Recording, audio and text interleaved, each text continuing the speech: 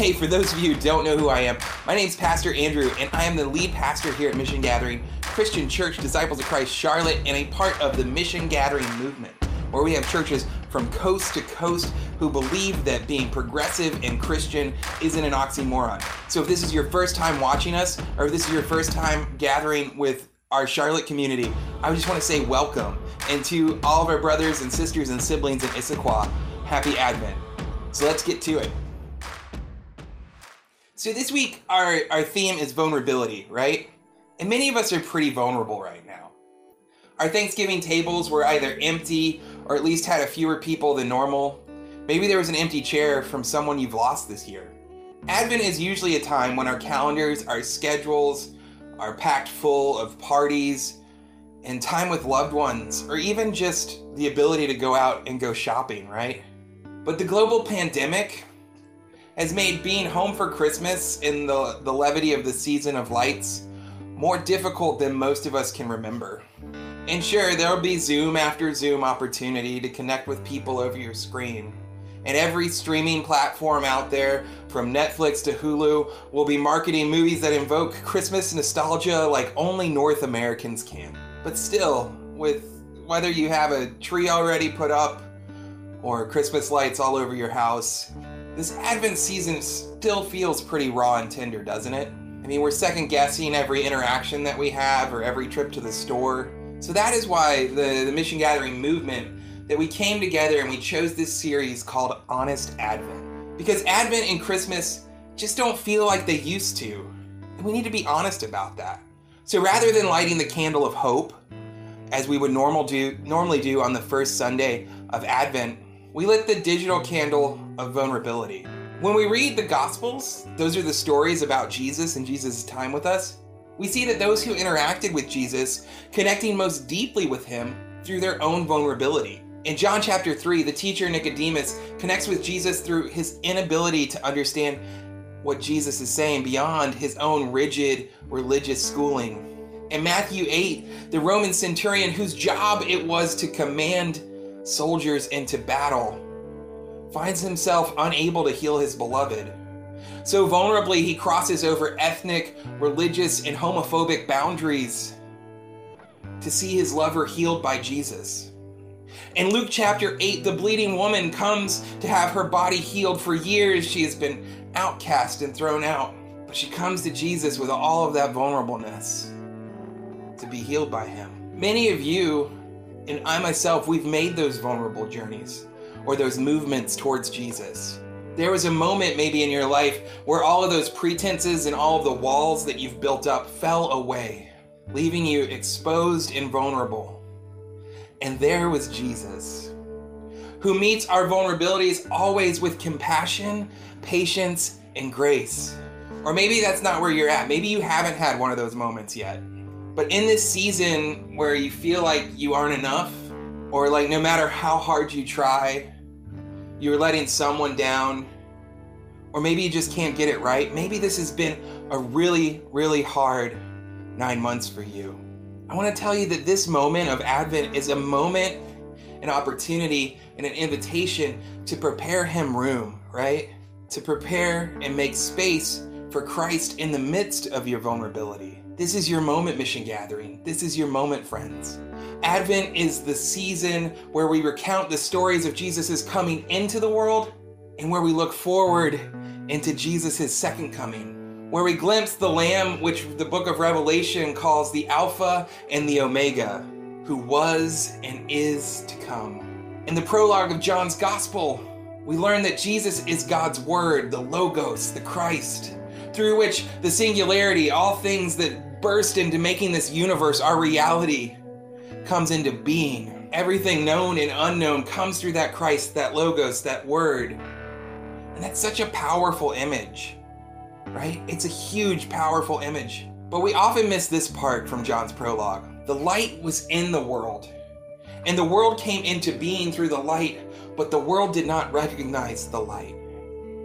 The light came to his own people, and his own people did not welcome him. You see, the Christ was in existence from the beginning and comes into the world that it created. This is God's making God's self vulnerable to the rejection of those whom God made. I know that was a mouthful, and don't let it melt your brain. God is making God's self vulnerable to the rejection of those whom God made. And you see, our culture sees vulnerability as a weakness. And I don't care which side of the culture wars you're on. We see vulnerability as a weakness here in the United States of America. And it's hard for us to see God in a way that God would make God's self vulnerable. We want a mighty God, right? You know, we want a God who can conquer our enemies, defeat the powers. And for those that like to party, we want a God who can make more wine in a single blow. We want the God of the pop worship songs from all the mega churches that sounds more like a member of Marvel's Avengers than one who comes humbly as a child. We don't want that God who was rejected by God's own people. We want a powerful God. But Advent doesn't show us a superhero version of God. You see, with Advent, we get a God who comes to us through vulnerable means. A God who chooses to enter the world through childbirth. And if you've been around a while, or if you've been paying attention, childbirth is not without risk. Each of us has known someone who's experienced the raw pain of a miscarriage, and if you haven't yet, just wait. Each of us has known somebody whose life has been debilitated or who have lost their lives through childbirth, and if you haven't yet, just wait. Because each year, out of every 100,000 births here in the US, 27 women die, most of whom are either racial minorities or people in poverty without health care. Here in the United States, 6 out of every 1,000 infants die shortly being after born. This is a rate that's 71% higher than the rest of the developed world. But you see, God doesn't choose to come into the 21st century. God chooses to enter in and to become one of us in the 1st century Roman Empire. And in that time, 30% of women died in childbirth. 1/3 of all children died in infancy. It is that risk of vulnerability that God chooses to come into God's own creation through. Or as Scott Erickson says it, the divine gift comes to us through one of us, into a womb of a blessed and humble teenage woman, and honors and dignifies the sacrificial and wholly involved life of being a mom. Beyond the dangers of childbirth, God coming to be one of us means God being subjected to the vulnerability of needing to be cared for. Mission Gathering friends, each of us comes into the world having our bottoms wiped. And if we live long enough, if we are blessed to live long enough, we'll leave in that same condition of dependency. So God comes into the world with all of that risk and loss of autonomy. Christ in Jesus is made completely vulnerable to the world they created. What does that vulnerability say to us about God? What does it say about a God who is willing to be vulnerable with us, who is willing to come into this world through the statistical risk of childbearing, who is willing to be attached to a placenta for nourishment and life to its own creation, who is willing to grow slowly over 9 months in a human womb, who is willing to be fearfully and wonderfully made, just as we are fearfully and wonderfully made, who is willing to be bathed, fed, and protected by their own creation. Well, it points us to an insight about who God really is. You see, in our lives, any real connection that we have with anybody, any beyond like talking about the weather or going through the rigmarole of all this stuff that we bring up to keep our shields up, to keep our walls up, any real connection requires vulnerability, because it takes the act of opening oneself up to be truly known. It takes the act of opening oneself up to hurt, to rejection, to be truly known. So God in the incarnation is showing us God's desire to be known and to know us. But if we're honest, that idea should scare us a little bit, because being vulnerable can be scary. So many of us grew up in churches where so many preachers and teachers peddle a petty God who is wrathful and big on judgment. There's a toxically masculine version of Jesus, a Superman God. Because if God can be vulnerable enough to show us who God is by becoming one of us, then maybe that kind of God would ask us to be vulnerable to them. That kind of God would want to know us.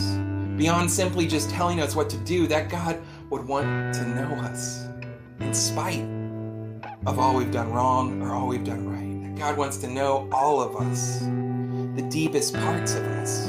And I gotta be honest with you, right?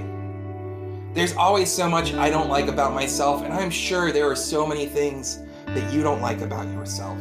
There's always too many regrets to even put on a list. There's all these things that bring us down and cause us to feel shame. But Mission Gathering, friends, we do follow a mighty God in Jesus, amen? But Jesus is not mighty because of his ability to conquer the hardships of being human.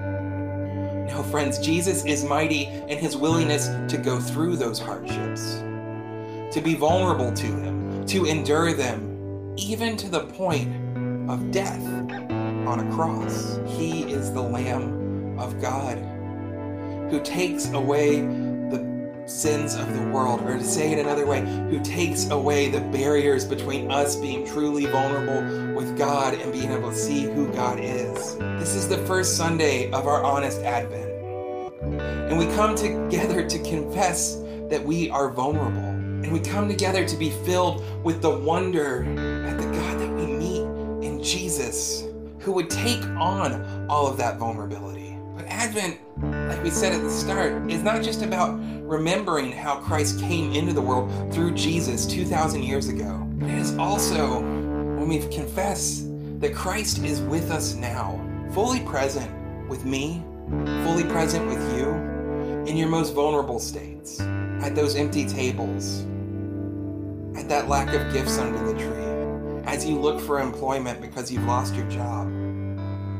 Christ is with you in this moment, right now. Christ is always fully present and always full of intention to love us. And in Advent, we also look forward in time to the end of all things, or the beginning of the new thing, when one day Christ will come again to fully restore us to the ultimate reality of God. This is the first Sunday of Advent, Mission Gathering. This is the first Sunday of Advent, friends.